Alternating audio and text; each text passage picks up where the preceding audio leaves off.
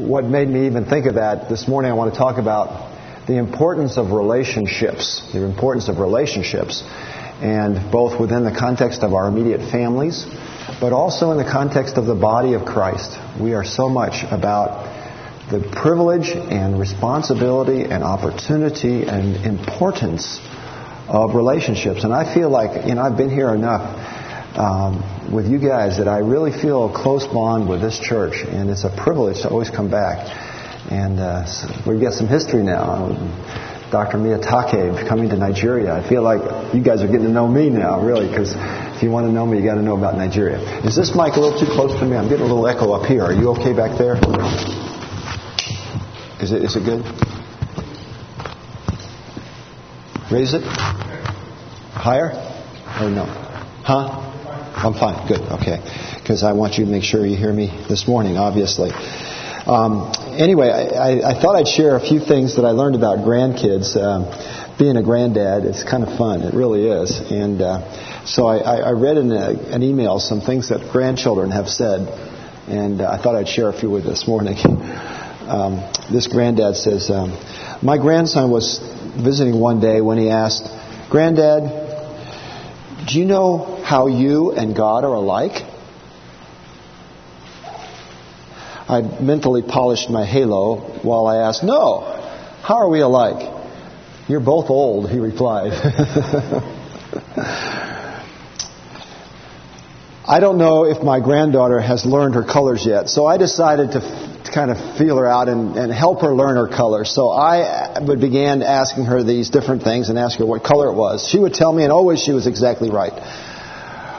And it was fun for me, so I continued. At last she headed for the door and said sagely to me, this is a grandma saying, "Grandma, I think you should try to figure out these things for yourself." Oh, there's even some better ones. Let me show this one. When my grandson Billy and I entered our vacation cabin, we kept the lights off until we were inside, hoping that we wouldn't attract pesky mosquitoes inside. Well, a few fireflies followed us in. Noticing them before I did, Billy whispered, "It's no use, Grandpa. The mosquitoes are coming after us with their flashlights on." When my grandson asked me how old I was, I teasingly replied, "I'm not sure." "Look at your underwear, Grandma. Mine says I'm 4 to 6. I love that one. Here's a good one. Children's logic. "Give me a sentence about a public servant," said a teacher. The small boy wrote, "The fireman came down the ladder pregnant." The teacher took the lad aside to correct him. "Don't you know what pregnant means?" she asked. "Sure," said the little boy confidently. "It means carrying a child." So the fireman was carrying the child down the ladder, and of course he was pregnant. Well, not exactly. Anyway, children are great, and grandchildren are even more fun because you don't have to discipline them. You just get to spoil them. It's really true. It's really true. But I want to talk about relationships today, and the reason I want to talk about relationships is because I want to talk about a passage where one of my favorite verses about relationships is found, but it doesn't seem to fit the context. So we want to try to dig out the context a little bit and figure out what this passage means in its context. And I'm talking this morning about the rich young ruler. The rich young ruler is a passage and a story that's told in all three of the synoptics, Matthew, Mark, and Luke. And I'm going to take a look at the Luke passage, but I'm going to allude to the other ones because there are details that are found in Matthew and Mark that aren't found in Luke. So turn with me to Luke chapter 18. Luke chapter 18 this morning. This is one of those enigmatic passages that you think you understand, and then you read it and you get a new insight. So I'm not going to share all the things that I've thought about, but guess what? I see in this he's teaching us about wealth and riches. He's teaching us about salvation and discipleship. He's teaching us about relationships. So you're going to get 3 sermons in one today. I hope you're ready for that. Okay? What a privilege when the pastor's gone, I get to preach 3 times to catch up on all those times I've missed. He's invited me so many times I haven't been able to take up on it. So there are 3 issues, and it's interesting. In this passage, I see the passage kind of held together by 3 questions that were asked. We have The disciples asking first of all, the rich young ruler asking a question. Then we have the people who are watching this whole scenario and this conversation. They ask a question, and probably included the disciples. And then Peter asks a question. Let's just read the passage together and kind of get the full view of the context, and then we'll kind of take it apart and see what the Lord wants to teach us this morning. I'm reading Luke chapter 18, verses 18 through 30. A certain ruler asked him, "Good teacher, what must I do to inherit eternal life?" "Why do you call me good?" Jesus answered. "No one is good except God alone. You know the commandments. Do not commit adultery. Do not murder. Do not steal. Do not give false testimony. Honor your father and your mother." "All these I have kept since I was a boy," he said. When Jesus heard this, he said to him, "You still lack one thing. Sell everything you have and give to the poor, and you will have treasure in heaven. Then come and follow me." When he heard this, he became very sad because he was a man of great wealth. Jesus looked at him and said, "How hard it is for the rich to enter the kingdom of God. Indeed, it is easier for a camel to go through the eye of a needle than for a rich man to enter the kingdom of God." Those who heard this asked, "Who then can be saved?" Jesus replied, "What is impossible with men is possible with God." Peter said to him, "We have left all we've had to follow you." Implied, what do we get for that? "I tell you the truth," Jesus said to them, "no one who has left home or wife or brothers or parents or children for the sake of the kingdom of God will fail to receive many times as much in this age and in the age to come, eternal life." The title of my sermon this morning is "The Richest People on Earth and in Heaven." And here's the point I want to make to you, and I hope you take something away this morning. I don't want you to forget the sermon. You can forget me, but I don't want you to forget this sermon. And here's the main point. In the Bible, true riches are spiritual, not material. And a truly rich person is one who has received by faith the gift of eternal life and enjoys the blessings of relationships that last forever. Let me read it again. In the Bible, true riches are spiritual, not material. We all understand that. And a truly rich person is one who has received by faith the gift of eternal life or salvation and enjoys, this side of heaven and in heaven, the blessing of relationships that last forever. So there are three questions we want to discern and talk about this morning in this passage. And the first one is the question of the rich young ruler that is asked as he comes to Jesus. Now I want to just kind of figure out who this guy is. It says he was a ruler. Okay? It says he was young. It says he was very wealthy. In every way, the man had status in his world. He may have been a member of the Sanhedrin. We don't know that. Usually it was older men that were part of that. But the fact was he had some area of rulership that was a part of his life. He was very, very wealthy. And he was undoubtedly respected and honored in that culture. You see, that culture had this view of wealth. They believed that if you were wealthy, it was a sign of God's blessing. And so therefore, you must have been a spiritual person. Now, Jesus, in different ways, is going to show how wrong that is in his teaching. And in fact, there's a false teaching that's going on in the world today, and especially in places like where I was in Nigeria, which we call the prosperity gospel, which has the same kind of idea. That as children of the King, because our God is wealthy and prosperous, He owns everything, that if we're faithful to Him, He's almost obligated to make us prosperous. And people are giving huge sums of money based upon the preaching of people who are saying, if you'll give generously to God, He'll give you back tenfold. And it's the best investment scheme you've ever heard. But guess what? They're trying to claim that as a biblical teaching, and it's not. And that's a whole other subject. The fact was, in that culture, this man was considered blessed by God because he had wealth. Another thing that interests me about this man, we don't know his name, was that he actively pursued Jesus. He ran, one of the texts says. He got down on his knees. Here's a rich ruler, highly respected and honored, gets on his knees before Jesus. To me, that's pretty significant. This guy was really seeking some answers. And we'll try to figure out why. We're not told. We have to kind of read between the lines. But he did seek Jesus. He ran to Jesus. He got down on his knees. He didn't send his servant.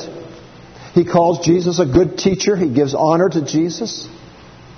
What was it that drew him to Jesus? Undoubtedly, he had heard about the teaching of Jesus. And by the way, this is near the end of Jesus' ministry. He's in Perea on his way, eventually, for his last trip up to Jerusalem for the Passion Week.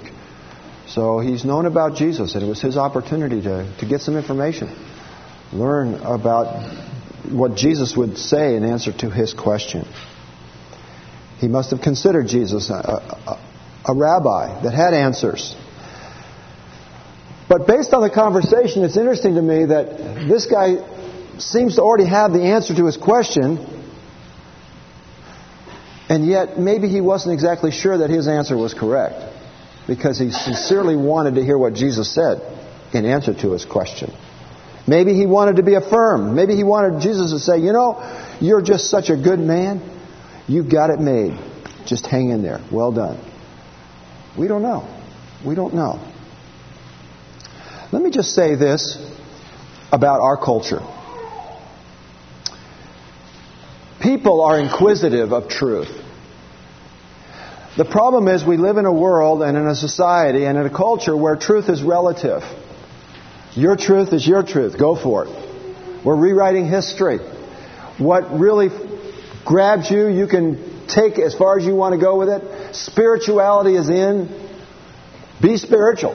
That's good. Just don't tell me your spirituality has to be mine, because then you become a bigoted dogmatist. And I don't want to hear that. That's bad. But the fact is, people who are pursuing religion and spirituality, I've got to believe at times they begin to wonder, is this really the truth? If I'm really honest with my intellect, mutually exclusive truth is mutually exclusive, and you can't have two truths that are both opposite and yet both be true. It never works in science. It doesn't work in any other business. How could it work in spiritual things? And so people sometimes come to church, they want to hear what we have to say. Because in their heart of hearts, they're a little bit wondering, is my spirituality right, or is it the best? This man wanted to know what Jesus' answer was to his question. And I've got to believe that he had some question of whether his way of doing spirituality was right. Well, notice the dialogue. He asked Jesus this profound question, and in fact it's a question that every one of us has to ask ourselves. What must I do to inherit eternal life? Now there's some inherent incorrectness even in the question, but the question of eternal life is the question all of us must ask. Jesus, in his answer to this man, addresses, first of all, what he says Jesus was a good teacher. He addresses the issue, only God is good. Does that imply that this man did really not recognize who Jesus was? Could be. Because the only way we receive eternal life is to come to acknowledge who Jesus is. And once we acknowledge that He truly is the divine Savior who offers to us what we could never earn, then we're on the road to really receiving that true eternal life which comes by grace, not works. So this man perhaps had an issue that Christ was addressing right up front by saying, only God is good. Do you realize that I am the Son of God? But then very interesting, Jesus says to him,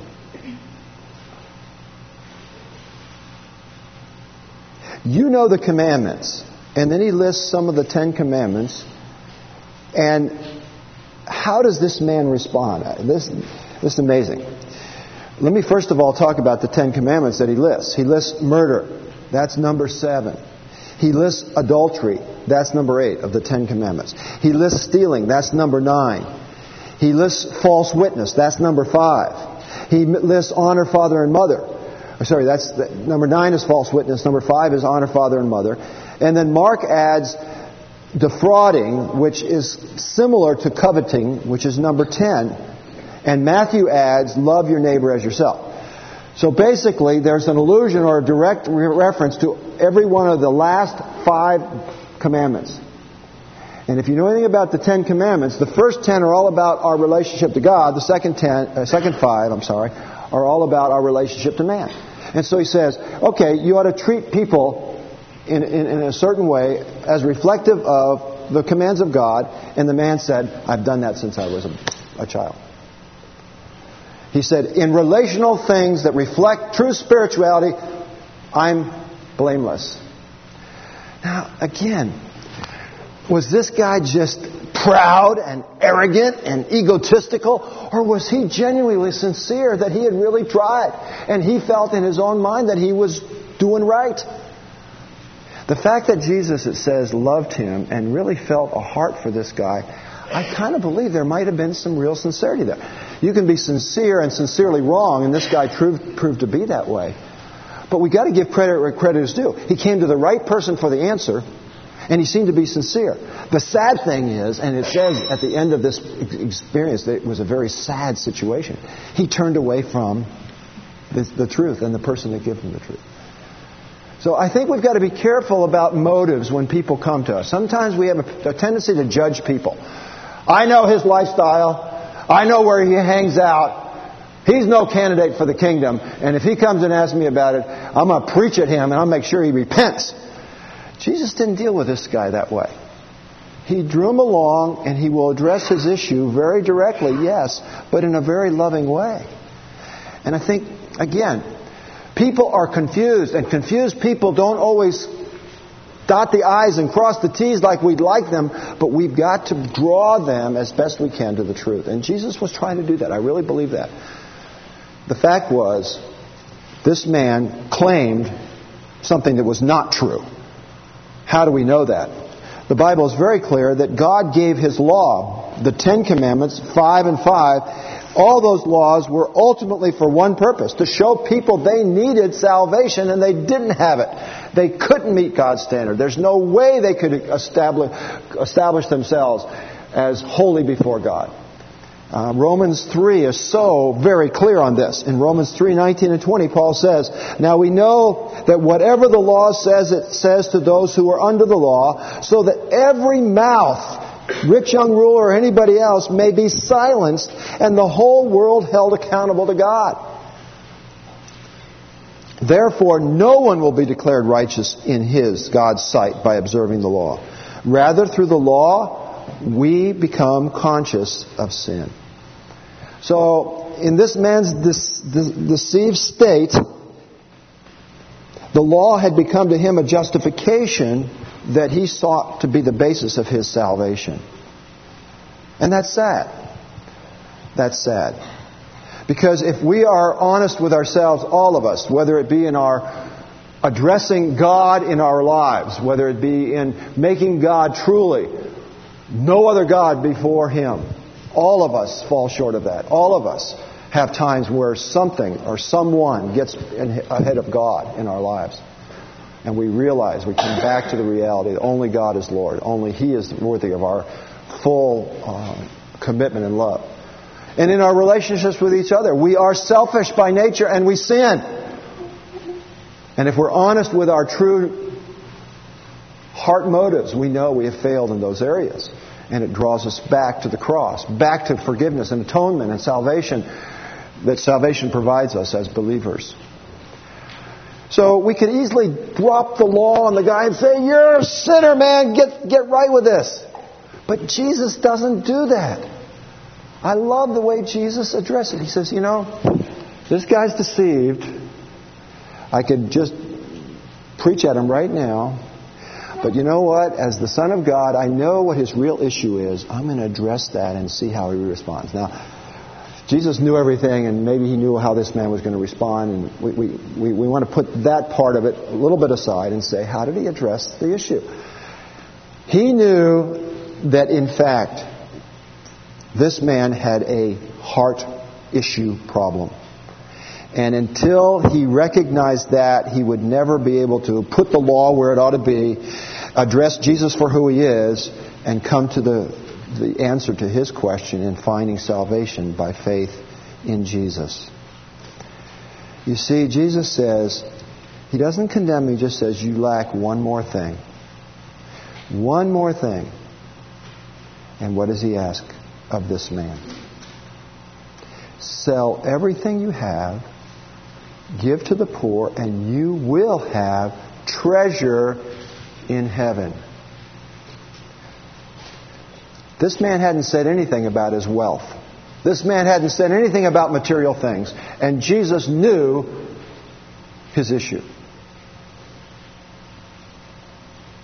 And he said, you want eternal life? Well, you can get eternal life and everything that goes with it. But you just got to do one thing. You ask, what must you do? All right, I'll tell you. Sell everything, give it to the poor, and come and follow me. Now, have you ever witnessed to someone and told them, go sell everything you have and give it to the poor and you get saved? How many of you have used that in your gospel presentations? Anybody ever done that? You see, we know that you can't do anything to be saved. But we also know that until we acknowledge who Jesus really is as both our Savior and our Lord, we're missing out on the true spiritual benefit of knowing Him. And so Jesus is speaking to this man's issue by nailing the issue and asking him to do this. Because he knew that really this man had broken the very first commandment. Because what happens when the man's response is to turn away and go, and it says because he was very rich, this man did not have no other gods before him. He did not have no idols, which is the second commandment. He needed to acknowledge his need. He needed to acknowledge the fact that he had broken God's law. Jesus was making it very clear that salvation is not something you do, it's something that your heart attitude reflects.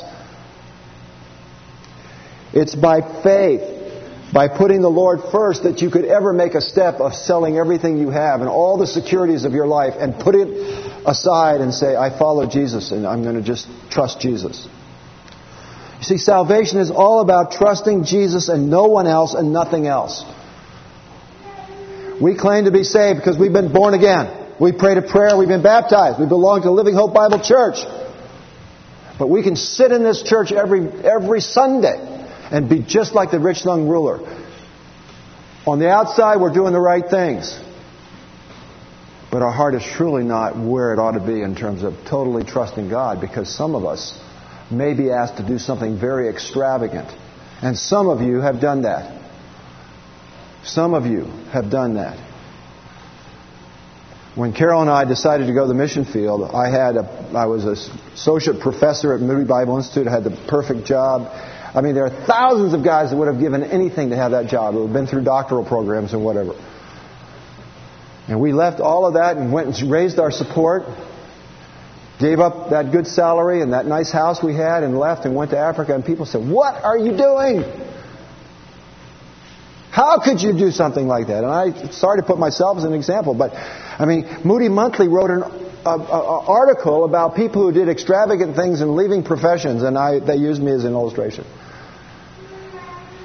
But guess what? I want you to know, and I'm getting ahead of my story, this passage is so true. I'm still a supported missionary, but I've got wealth in relationships around the world that I'm going to enjoy for the rest of my life and all eternity. You couldn't buy those. You couldn't buy those. You see, it's all a matter of value. This man He had lots of things that he thought were so valuable that he couldn't give them up, and they were the source of his trust, the source of his security, the source of the pleasures of his life. It was what he had to have to live. And Jesus said, get rid of it. There's something better. There's a greater value in this world, and you can have it. And he turned away and said, no, I can't believe that, or I won't accept that. All of us come to places in our lives where we have to face up to what really is the most valuable thing. And we talk a good talk, folks, but when it comes to really giving up what, if we really were honest, we really are trusting, it's hard. It's very hard. It's very hard. God may not call us to extravagant gifts, but are we willing? Extravagant decisions that people don't understand, but in fact reflect that He is Lord and not our things or the people that we love so well. It says, Jesus looked at him and loved him. Jesus already had a relationship with this man from eternity past. He loved him. He wanted him to be his own, but he would not force him. And the man turned away. This man could not only have come to know Jesus at that point, but he could have become a disciple, and only certain people got the privilege of being those that followed Jesus. Now, whether he would become one of the 12 or not, I can't say that for sure. But he had the opportunity to truly start following Jesus and really learn what it was all about. He gave it all up. And we say, man, the guy missed it. But I wonder if that happened in our world. How many of us, Jesus walked in today and say, okay, look, I'm looking for a band of really committed people. Take your bank account tomorrow morning, cash in everything, send it to the missions that you know, and come and follow me. And you're going to really be blessed. How many of us would take the challenge? And we're already Christians. And again, please understand, this is one of the most generous churches around. And when you guys raised that money for that building, I mean, it was incredible. So maybe I'm talking to the choir here, but we need to ask ourselves the hard question. What are we really about? What drives our lives? What are we committed to more than anything else? What is our source of security? And this man failed the test, and he lost salvation in the process. He never had it. We are saved people. It ought to be a little easier for us, but we struggle with the same dynamics. I really believe it. I want to tell you a story. It's a true story. I don't know the names of all the people, but there was a town in a valley many years ago, and there were two well-known people in this small town. One's name was Duke because he was the wealthiest guy around, and everybody looked up to him because he was a rich man. The other man's name, his nickname was Honest John. John was a Christian. John didn't have much of this world's goods, but he always loved to give testimony. The Lord has provided his needs. Thank you, Lord, for providing my needs. He'd always give that testimony whenever he had the opportunity. But old Duke, with all this money, he loved to make fun of his friend, John. It really wasn't a close friend, but he would always comment, well, John, how is your father treating you today? My father is meeting all my needs, he would say, and give praise to the Lord. That's how John would respond. One day, Duke proudly asked John why he didn't have more of the world's goods if his father was so rich as he claimed. John's reply was, his father was supplying all his needs, and in fact, he would say, my treasures are in heaven. And Duke would just laugh and walk away. John would often try to seek to witness to Duke, and Duke would have nothing of it and would always turn it into an opportunity to be sarcastic towards this very poor man. One day, John didn't look very happy, and so Duke jumped on the opportunity and said, what's the matter, John? Isn't your father treating you so well today? John hesitated before he answered. He said, Duke, I feel I ought to tell you this. Last night, I dreamed. And I dreamed that tonight at midnight, the richest man in our town is going to die. Duke only laughed because he didn't believe in dreams anyway, or their effect that way. But you know, he started thinking, and it really began to get into his head that maybe he better go to the doctor and find out if everything's okay. So he went to the doctor to get a checkup, and the doctor did some tests and said, "Oh, you're fine. In fact, you might even live to be 100, man." And he felt really good about that. So he got an idea. You know, this guy, Honest John, is so off the wall. I want you to come over. We're going to have a little party at my house tonight, he said to the doctor. And we're going to just celebrate how foolish this idea of a dream, and he had told the doctor about the dream, is. So that evening he had a party. They played cards and drank and laughed the evening away. Soon it was midnight, and the clock struck the hour. Boom, boom, boom.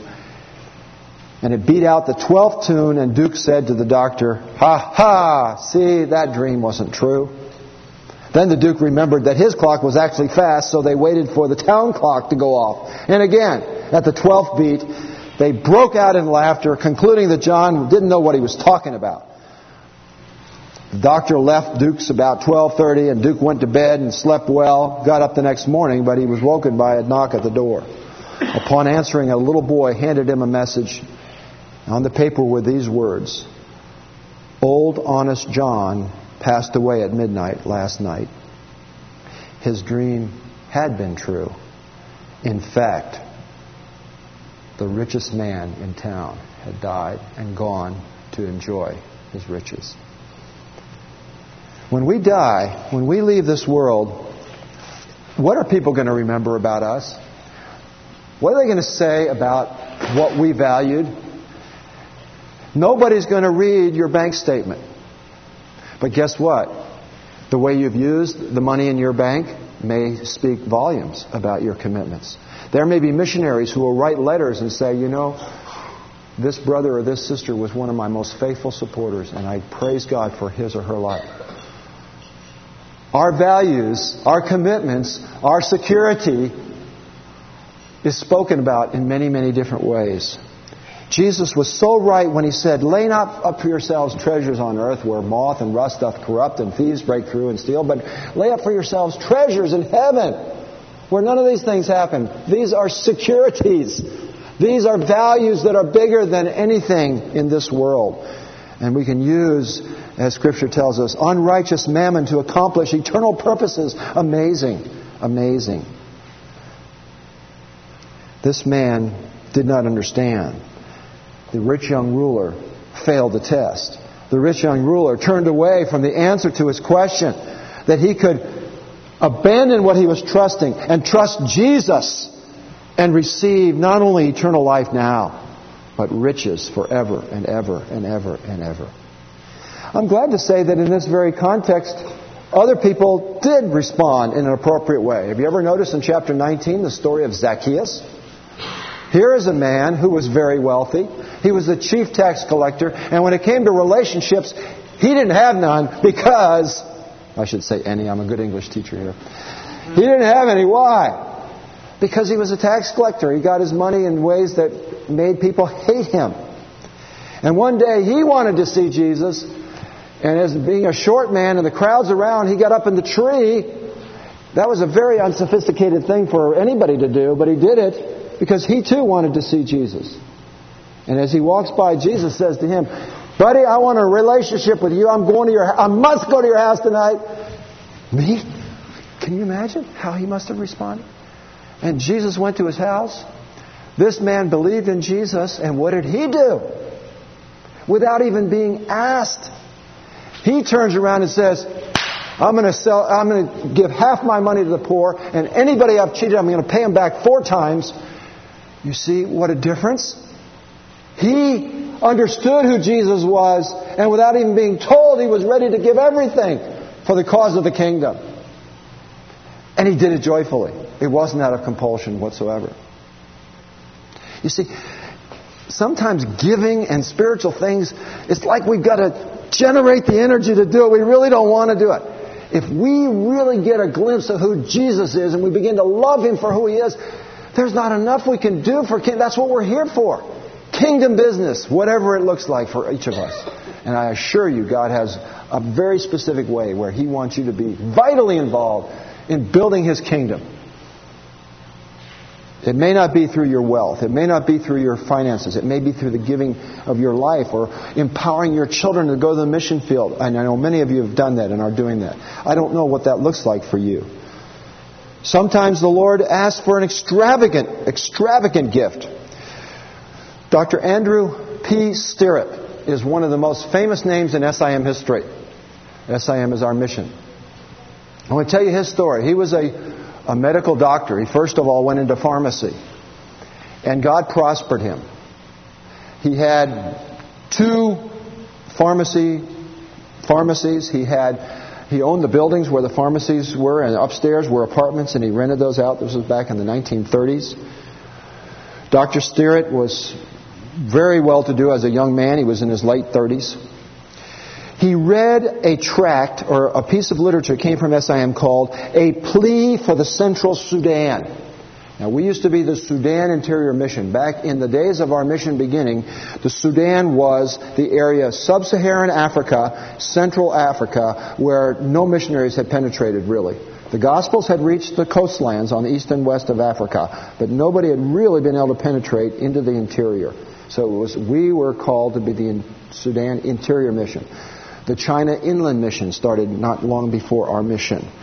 The African Inland Mission started on East Africa. We started in West Africa. Again, the idea of penetrating the hinterland, the central parts of these continents.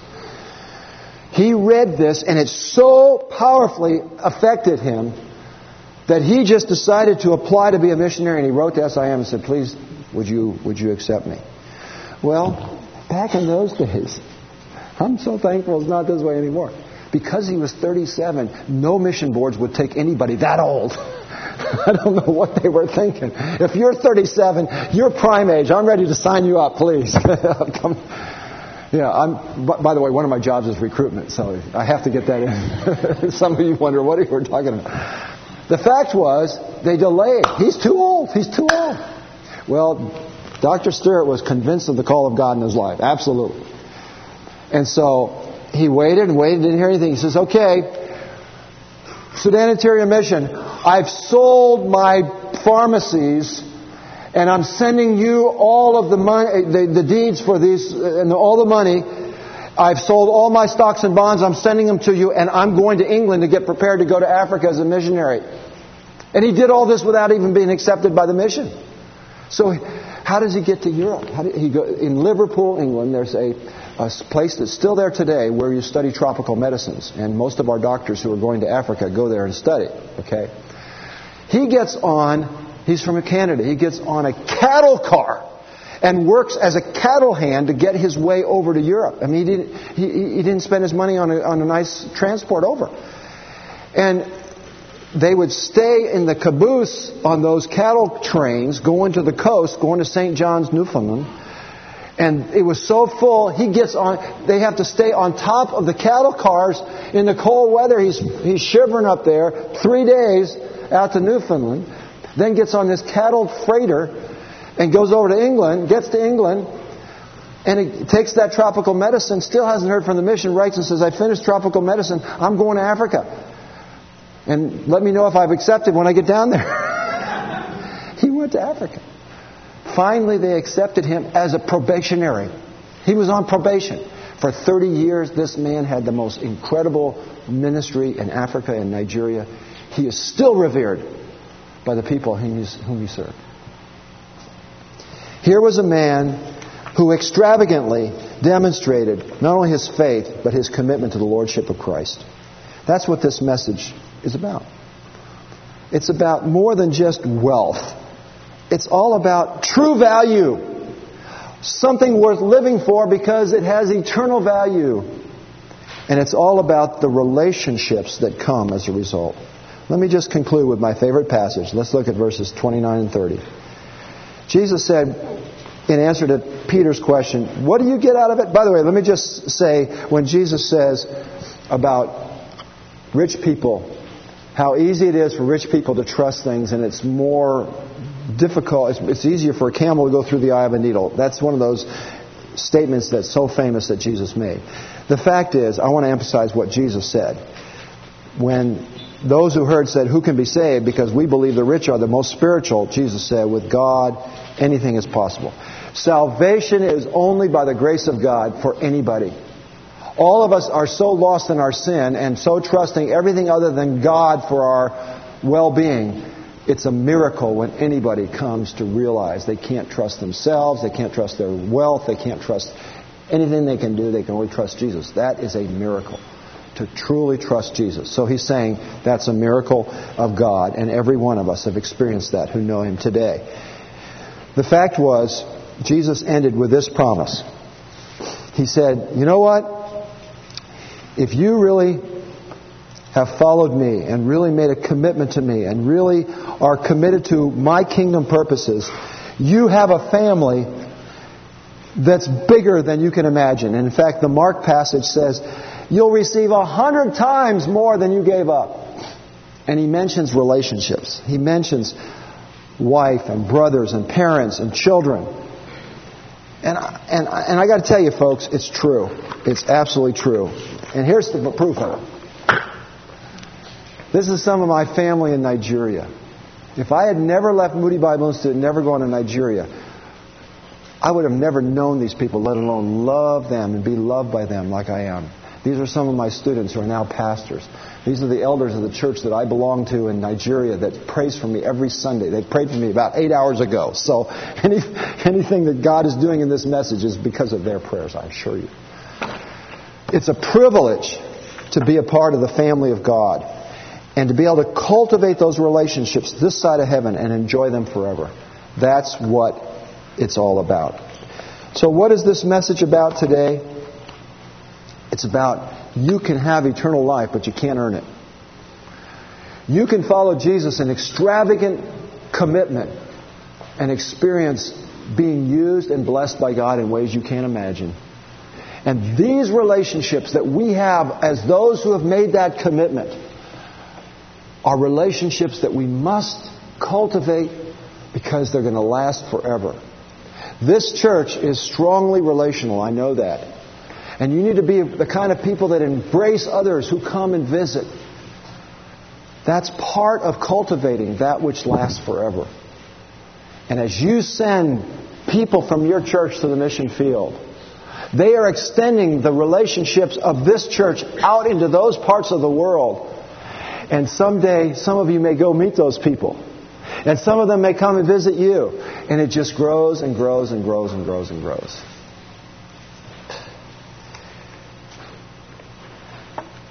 I love this passage. And I love these truths. And I pray that as a result of what I've shared this morning, you will appreciate as well the things that Jesus was teaching us. Remember what I said at the beginning. True riches are truly spiritual, not material. A truly rich person is one who has received by faith the gift of eternal salvation. And now, this side of heaven enjoys the blessings of relationships that last forever.